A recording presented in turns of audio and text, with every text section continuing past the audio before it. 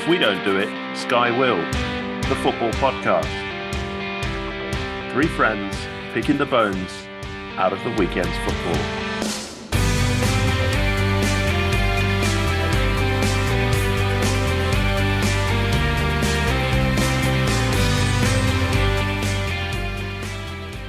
Hello and welcome to episode 6, season 2 of If We Don't Do It, Sky Will, the football podcast with Alex Gross, George Harker and Nick Gilmer with you once again to discuss the weekend's football.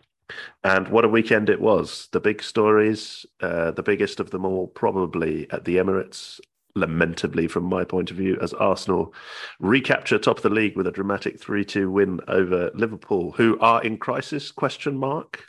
But we shall discuss that. Elsewhere, Man City, Chelsea get routine wins. Spurs win on the road at Brighton. Manchester United win at a somewhat subdued Goodison Park under the lights in strange Sunday night circumstances. Leeds lose at Crystal Palace. Brentford are hammered by Newcastle at St James's Park.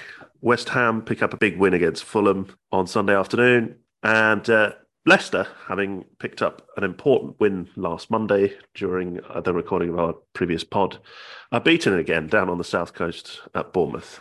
Tonight, there is also the Monday Night Football. Nottingham Forest at home to Aston Villa, drawing 1-1 as I speak. But let's welcome Nick Gilmer, Manchester United fan. Hello, hello. And George Harker, our Leeds fan on the Isle of Man. Hello. Now, it was a special weekend, especially since George Harker flew down to London and spent a night on the tiles with me on Friday, which meant that we were moving a bit gingerly on Saturday. However, I did manage to catch the Spurs game at Brighton. Harry Kane, no one's really talking about him because Erling Haaland has 15 goals, which is absolutely obscene.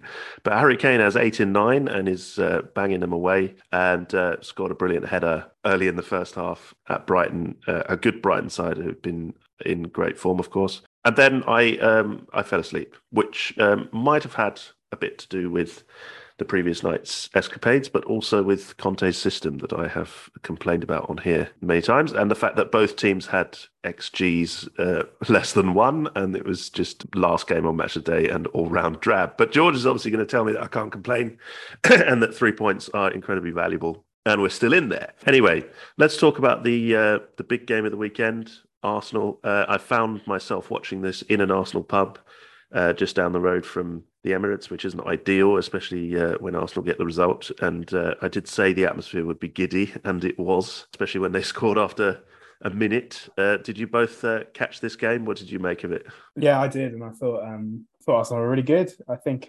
Liverpool being dreadful is playing into everyone's hands, but I definitely think that Arsenal, I'm prepared to now admit that they are a class footballing side under Arteta. As much as he annoys the hell out of me, they seem to have found a new gear this season. We may have to countenance the idea that they are there to stick around. Well, I think they probably would have even giddier ambitions if City weren't in the mix. But, yeah, of course. Everyone's playing for second, and at the moment, they look the best bet. And Saka is the one Arsenal player that I deigned to choose for my fantasy football team, and that was a good selection this week. He took the penalty as well, which I was surprised by. But yes, he scored twice, had another great game in great form. For England as well. We saw him at the England-Germany game at Wembley, Nick and I, last week. So, exciting player there. What about Liverpool? They've still only won 2 matches in the league this season. Obviously, they got that late win over Ajax in the Champions League, and then they also won the Battle of Britain against Rangers, which we all purposefully avoided as it was hyped to the rafters. But yeah, still only won 2 league games. George, it's a real crisis, isn't it? I mean, of the scale that you wouldn't understand.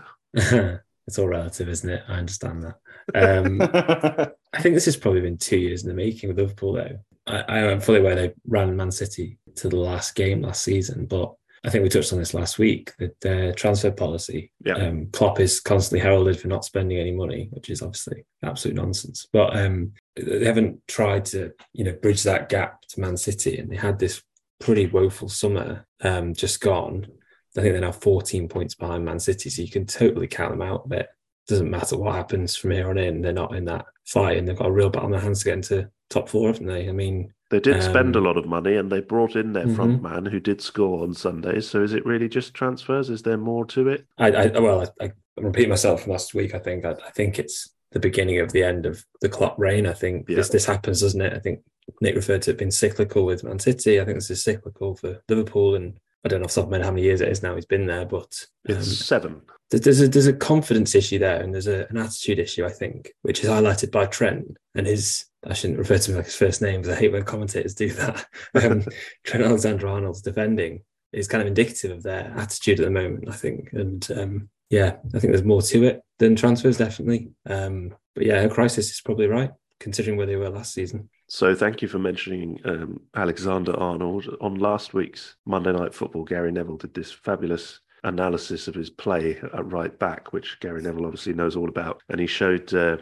sort of stance and positioning and movement that he lacks in defensive areas, while importantly highlighting that he's an excellent offensive player. The night before, he scored a beautiful free kick against Rangers that the Nation's back pages then used to claim that he'd answered his critics.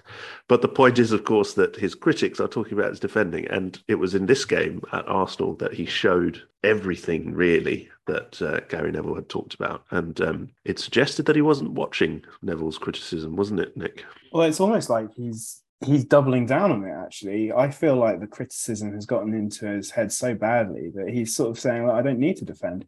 It's really strange, actually, seeing a player who's so gifted and so brilliant just not bother playing his actual position, because it is like he's decided he doesn't need to do it, or he's above it. And I definitely don't think that's what is actually happening here. I think he's a very young player. He's played an awful lot of football at a very young age with an enormous expectation on him as a hometown boy. Do you think because of that he's undroppable? Do you think he's undroppable under Klopp? I actually think, well, under Klopp, perhaps, because I think Klopp has such loyalty. It's one of his strengths, and the way he gets the best out of those players. But I think he's got a real problem if another manager does come in, because I think the first thing you do is you bring in a proper right back. Yeah, definitely. 100%. I think he's watched that as anyone else but Klopp. And surely Liverpool fans, they must, I don't know many to ask this question to, they must be questioning him being picked week It's become one of these football culture wars, hasn't it? Yeah. If you're a Liverpool fan, he's the best thing since sliced bread. Like Van Dijk. Van Dijk, his form has dropped off, and actually is being shielded by Trent's, because Van Dijk has not been the sort of superhuman. No, he's not quite the same he once was. Yeah, no. But and Salah, of course. There's quite a few of them who've all dropped off at exactly the same moment. Yeah, Salah's never been the same since he was put in the shade by Mane at the AFCON. And got his new contract. And the contract sorts him out. Yeah. But ironically, Trent Alexander-Arnold is a player that I would love in our system as a wing-back, where we only have Emerson Royale, or shudder to think, as on Saturday, Matt Doherty. I would love Trent in that system, where he wouldn't have to be so responsible for the defensive side of things, because he'd have Romero tucked right inside him. I think Southgate has tried that, and I don't remember the match, but I do seem to remember it didn't work quite as well as it feels like it should naturally work. Yeah, well, Reece James is even better in that position. I think we all agree on this show, don't we? Yeah, I think Reece James is a hell of a player. Credit to Southgate for sticking to his guns though with Alexander-Arnold. It'd be easy to bow to the pressure, and he obviously knows what he's doing, and he's not prepared to just pick him because he plays for Liverpool and he's won all these trophies. And he was proved right in this match, yeah. So Liverpool, having only won those 2 games in the league, one of them the 9-0 against Bournemouth, where everything clicked. Scott Parker's Bournemouth, must add. They welcome Manchester City next weekend. So it could get worse before it gets better. And they're down there on 10 points, is it? Yeah. They're in 10th place on just 10 points, behind the likes of Fulham and Bournemouth, indeed, ironically, whom they thrashed. So yeah, it's difficult to see what's going to happen to Liverpool the remainder of the season. It does remind me a lot of Klopp's last season at Dortmund, when they were suddenly mid-table, having won a couple of championships and done so well. They definitely won't sack him. There's no way that Liverpool will sack Klopp. And I actually can't see him walking away. So I think he'll stay there until at least the summer. And he wasn't far off this sort of crisis 2 years ago. He needed that Alisson header. I think it was against West Brom to get top 4. Yes. And I think they'll be hoping that they can get through this season still sat at the top table of the Champions League. And then maybe it always felt like a transition season with Mane leaving. Firmino was being phased out, but has been undroppable since being brought back in. Yes, you said on the last pod that he was undroppable and then he was dropped. That was quite funny. Yeah, well, that shows what I know. But yes, he played Nunez at Arsenal. He did score, but the system is different. As John Barnes very helpfully pointed out, he was a lot more useful than Paul Merson to his side on that panel this weekend, I must say.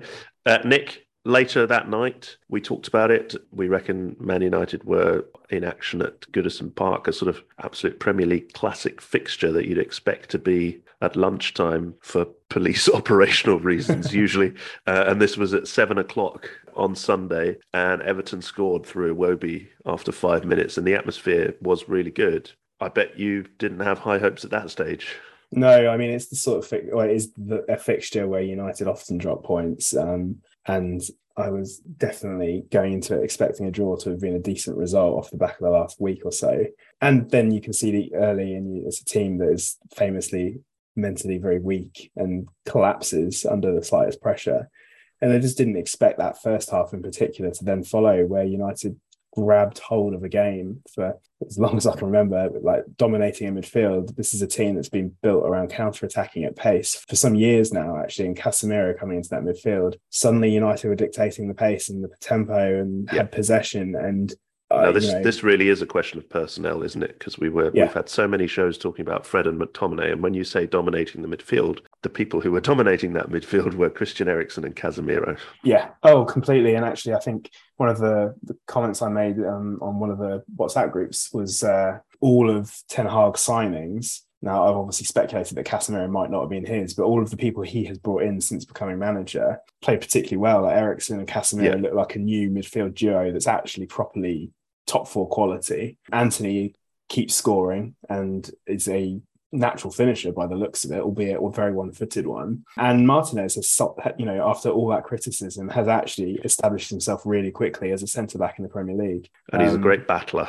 Yeah, he is. And he's the sort who, for home matches in particular, the crowd are going to be always behind him. And I was really impressed with the first half. United seem always to be stuck when they're winning games between going for the throat and protecting what they've got. And the second half played out exactly like that. And you could see the Everton equaliser coming. And I think if it wasn't for some bad Everton finishing and some lucky intervening headers at those set pieces at the end, it probably would have been 2-2, which would have just about been fair, I reckon.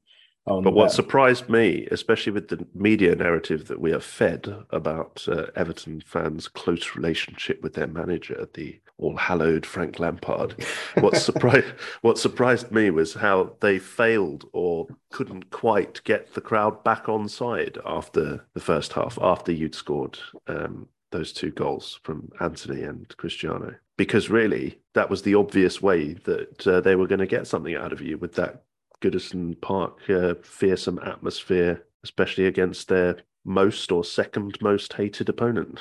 I have no point of reference here because Sunday night is a weird kickoff. It wasn't quite late evening. It wasn't quite tea time. It was slap right in the middle, 7:00 kickoff. And I think a Tuesday night, it might have been a very different vibe. But you're right. I think the first half in particular, after the response that United made to the goal that Everton scored, it did seem to pop the balloon a little bit. Yeah. Now, the goal was funny as well, the United second goal. You predicted just before kickoff that the manager was wasting one of his subs because Martial clearly was injured or had some sort of tweak in a muscle in the warm-up. He was duly taken off and replaced by Ronaldo, whom Ten Hag seems desperate not to play. And then Ronaldo scored this wonderful goal, which was made when Casemiro actually lost the ball for perhaps the first time in the match, but then won it and redeemed himself with a wonderful through ball for Cristiano.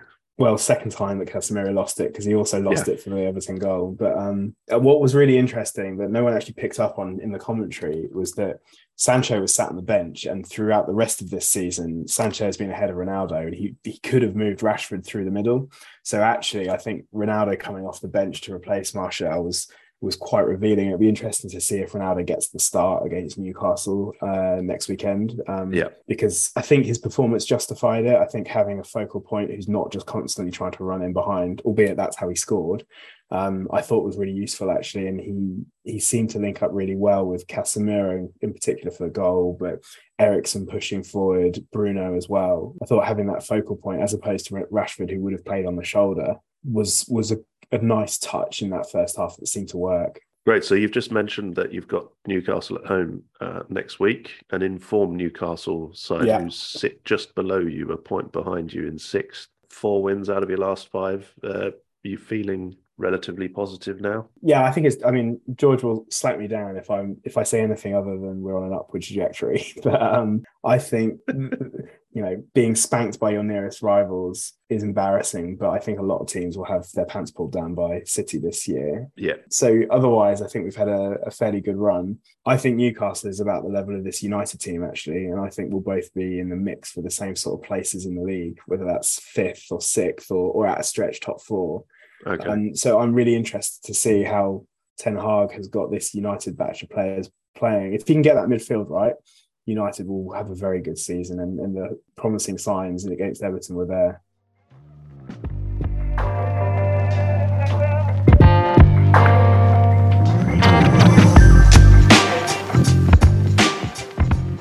Over the Line is the exciting new book by Alexander Gross on the unparalleled rivalry between England and Germany. It is an in-depth look at 120 years of Anglo-German encounters, from the Christmas truce to the recent success of Gareth Southgate's England. Over the Line is available on Amazon and all good bookstores from the 12th of September.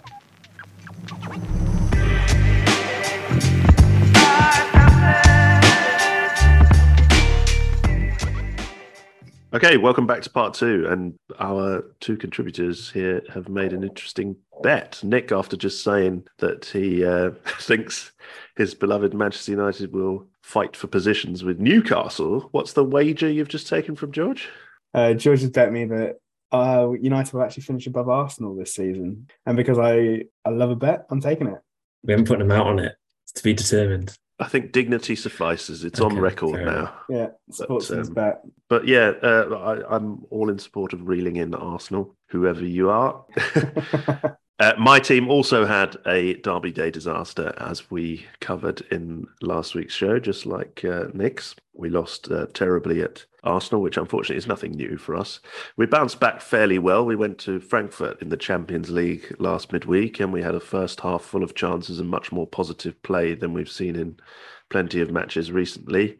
And then we went to Brighton, where I wasn't really willing to give any kind of prognosis because of Brighton's good form. And I think what's important was that we scored early, but as one of you mentioned to me, the worst thing that can happen to neutral observers of Spurs matches is an early goal for Conte's team, isn't it? Because it does sort of nullify the contest. And like I said, both teams had an XG lower than 1, and nothing else happened. Not that I would know, because I dozed off during the second half. Don't have much to say on this really, except it's our second away win of the season after also winning at Forest, so that's a huge positive. Conte was very energised by it. He was extremely triumphant in victory. And we have Frankfurt at home in the return match of the Champions League, which I'm going to in a couple of days. And the group is so interesting, with 1 team on 6 points, 2 on 4 points, and 1 on 3 points. So everything to play for in the second half of that group stage calendar. Another reason that it was so emotive, especially for Conte and his colleagues on Saturday, is the death last week of Giampiero Vetrone, the fitness coach, at a very young age of 62 with leukemia. That was very sad. And I saw today they planted an Italian species of tree in his honour at the training ground. So I do think that maybe that had something to do with the committed performance on Saturday and the sort of team spirit, because they really, all the players praised him to the hilt and said he made a huge difference to them in the time that Conte and his team had been at the club, and he was lost so suddenly to a sudden illness and at quite a young age. So potentially that had something to do with it. George? I was just going to say that Brighton's home form is incredible. It's one of the best in the league, so it's not a result to be sniffed at, albeit not to your liking entertainment-wise. No. It's actually their first home defeat since you last beat them in March. So that's a good point. They did show that stat, yeah. when Harry Kane kicked the bottle into the fans, that famous photograph with the raving third kit on. But yes, they've drawn with Newcastle, beaten Leicester, beaten another team beginning with L, George. And they had a home game against Crystal Palace, obviously called off the other week. So yeah, good side. And Nick, your famous metal rocker De Zerbi was left having to bemoan that football is unfair at the end. Oh, welcome to the sport. Yeah, that was a fun interview at least. And so we move up the road as they lead us to believe, but really it's many miles away at Brighton's fierce local rivals, Crystal Palace. Don't Never we, understand that. where Leeds had a good time of it early on, made a very bright start, scored through one of your American Red Bull recruits. They're all interchangeable to me. You'll have to explain to me which one that was. And then Patrick Vieira's Crystal Palace hit back. I had the game on, didn't engage with it much, I must say. I did catch that you made a strong start. So can you explain to us what went wrong? Yeah, strong first half hour, very much in control, and took the deserved lead. I think you're talking about Aronson. He weaved into the box. He didn't actually score, unfortunately, but the rebound off the post was put away by Pascal Struijk. And yeah, fully in control. Palace looked very wobbly at the back. And then gave away a needless free kick just after the half-hour mark. And my latest fantasy football transfer, Odsonne Edouard, stooped to put a simple, unchallenged header into the top corner. Which is precisely why you put him in your team, because you thought obviously he might get one against your team. Yeah. Mm-hmm.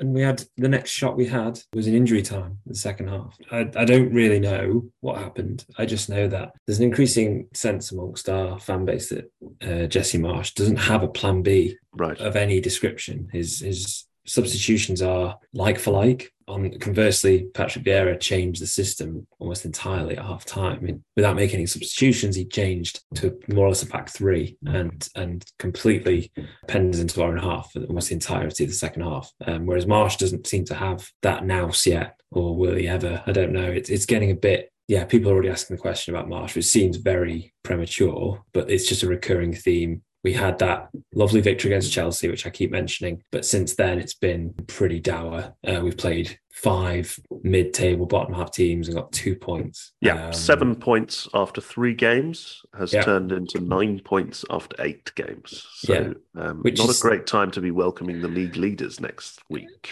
Well, or is it? Or is it? Maybe we only beat the big teams this season. Maybe it's the opposite. We'll do our best. The pod will be right behind you, I can attest.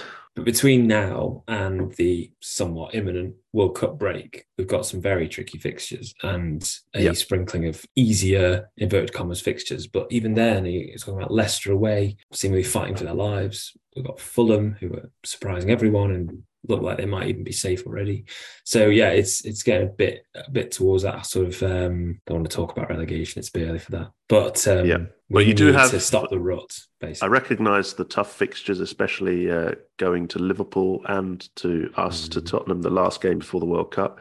But having said that, you also have Fulham and Bournemouth at home, perhaps targeting those as six huge points potentially. Potentially, but not. Don't feel like anyone's talking about it. Gary O'Neill's unbeaten as Bournemouth manager after 5 games, which is impressive. So they're not guaranteed points by any stretch. Yeah, I wouldn't say it's a crisis. Seems to be the word of the day on this pod, but it's just not great. And these are the games we need to pick points from if we are going to achieve what we seem to want, which is mid-table. We were merely baiting you, George. Are you in crisis? Would you like to state the case? Not yet, but 5 games without a win, you can't really go more than that without starting to think it's a crisis and people manager being axed, odds start to tumble. And what's the latest score tonight at the City Ground?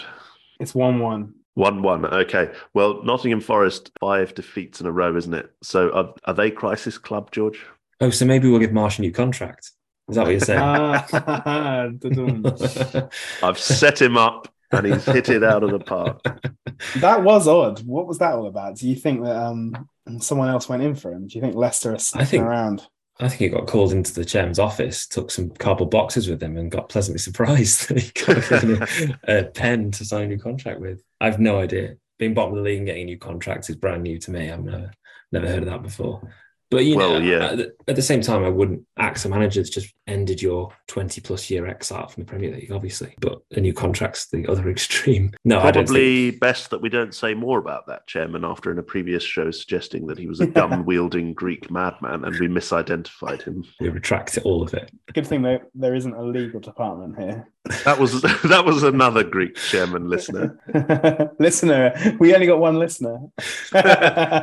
Listener in general, yes. Okay, so last week in Europe, I talked about Spurs' creditable point in Frankfurt, the Europa League winners, of course. I thought it was a good performance, slightly frustrating that we didn't score, of course, but I think it keeps us right in the hunt there with 2 home games coming up that I am reasonably excited about. Elsewhere, you'd have to say it was one of those Champions League weeks where all the favourites won, I think with the exception of PSG drawing in Lisbon, but certainly all the English teams won. Chelsea beat a ravaged AC Milan squad easily. Liverpool beat Rangers. Manchester City swatted aside Copenhagen. Even Manchester United won at a confused Cypriot Celtic tribute band Ammonia, managed by Neil Lennon.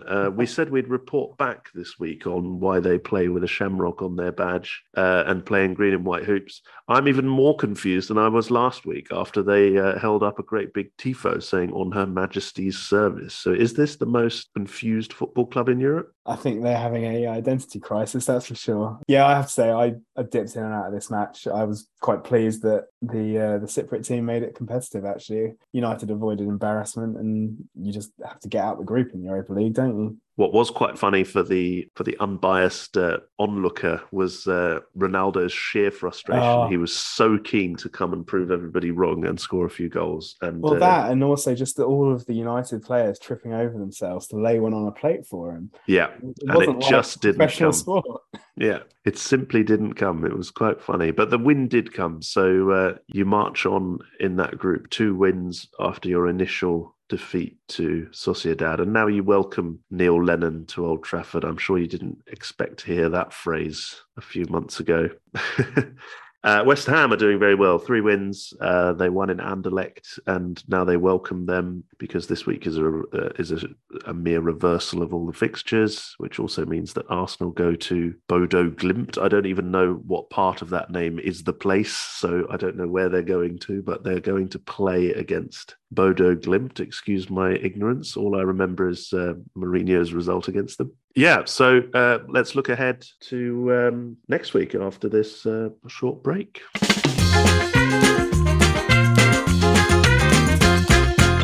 Okay, welcome back to part 3. George is going to relieve us of our ignorance about Bodo Glimt.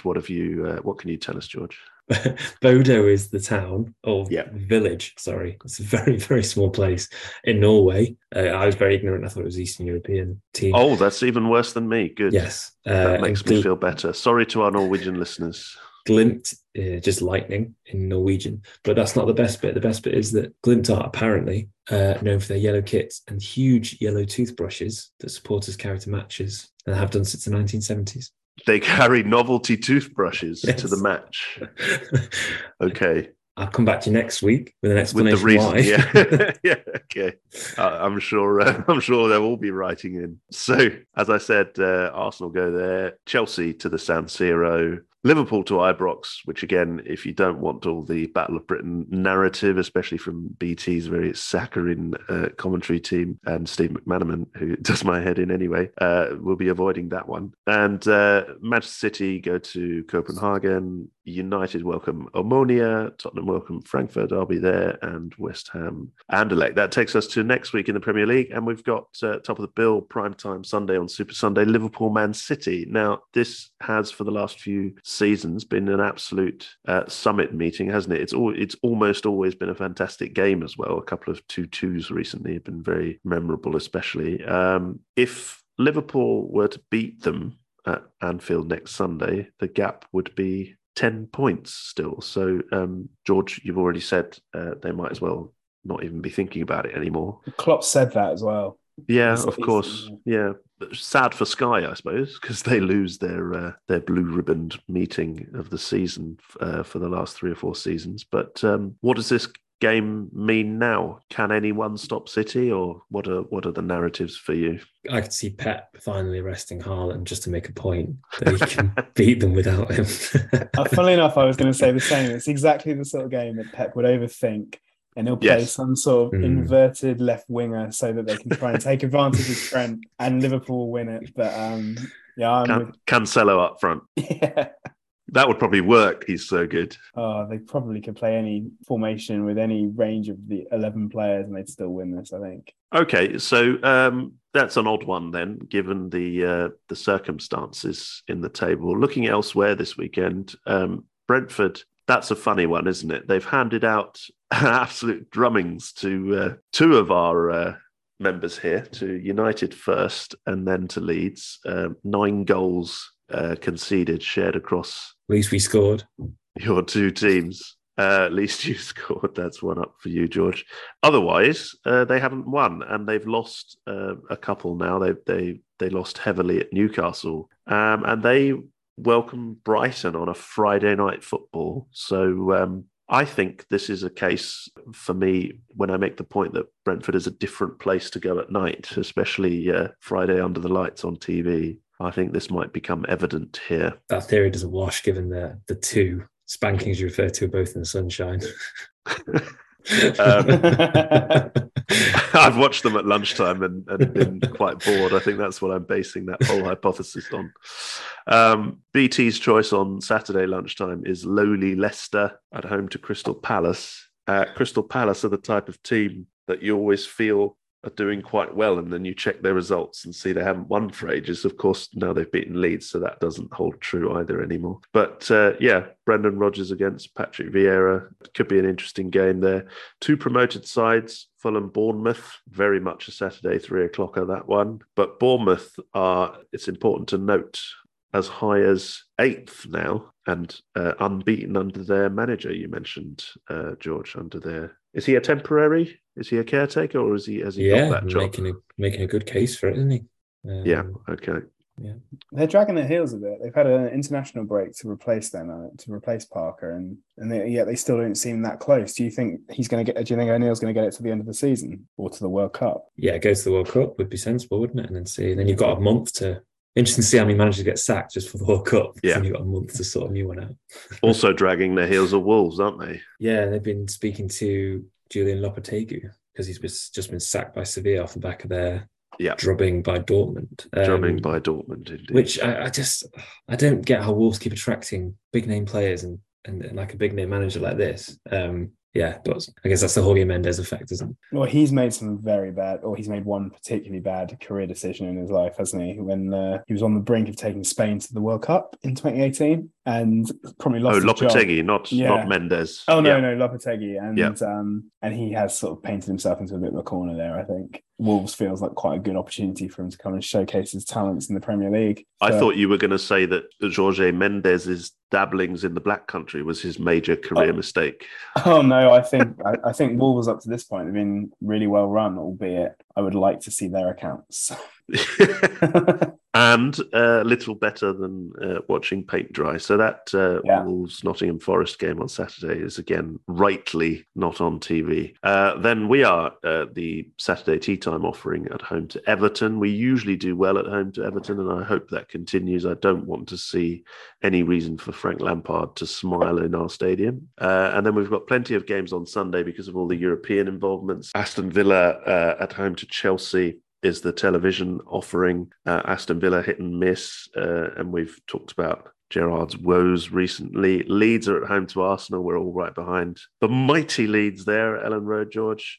Man United at home to Newcastle, as we've commented. West Ham go to Southampton. Never quite know what you get from Hasenhüttl's team, and they were well beaten at Man City, and he seemed to take that as an acceptable scoreline, which I thought was quite funny. But I suppose it is these days, isn't it? Elsewhere in Europe, Nick, you noticed one of your former players, is doing well yet again. Quite impressive in Englishman Abroad Watch. The Chris Smalling interview after he scored again against Lecce this weekend was conducted in near word perfect Italian. There's a guy who's properly embraced the culture abroad, and I think is making a late charge to be the Maguire in this England squad. I think there aren't many English centre-backs who seem to be playing quite as well in quite a technical league. I think George said last week that he doesn't think that's going to happen. Is that right, George? You don't think he's going to make a late change?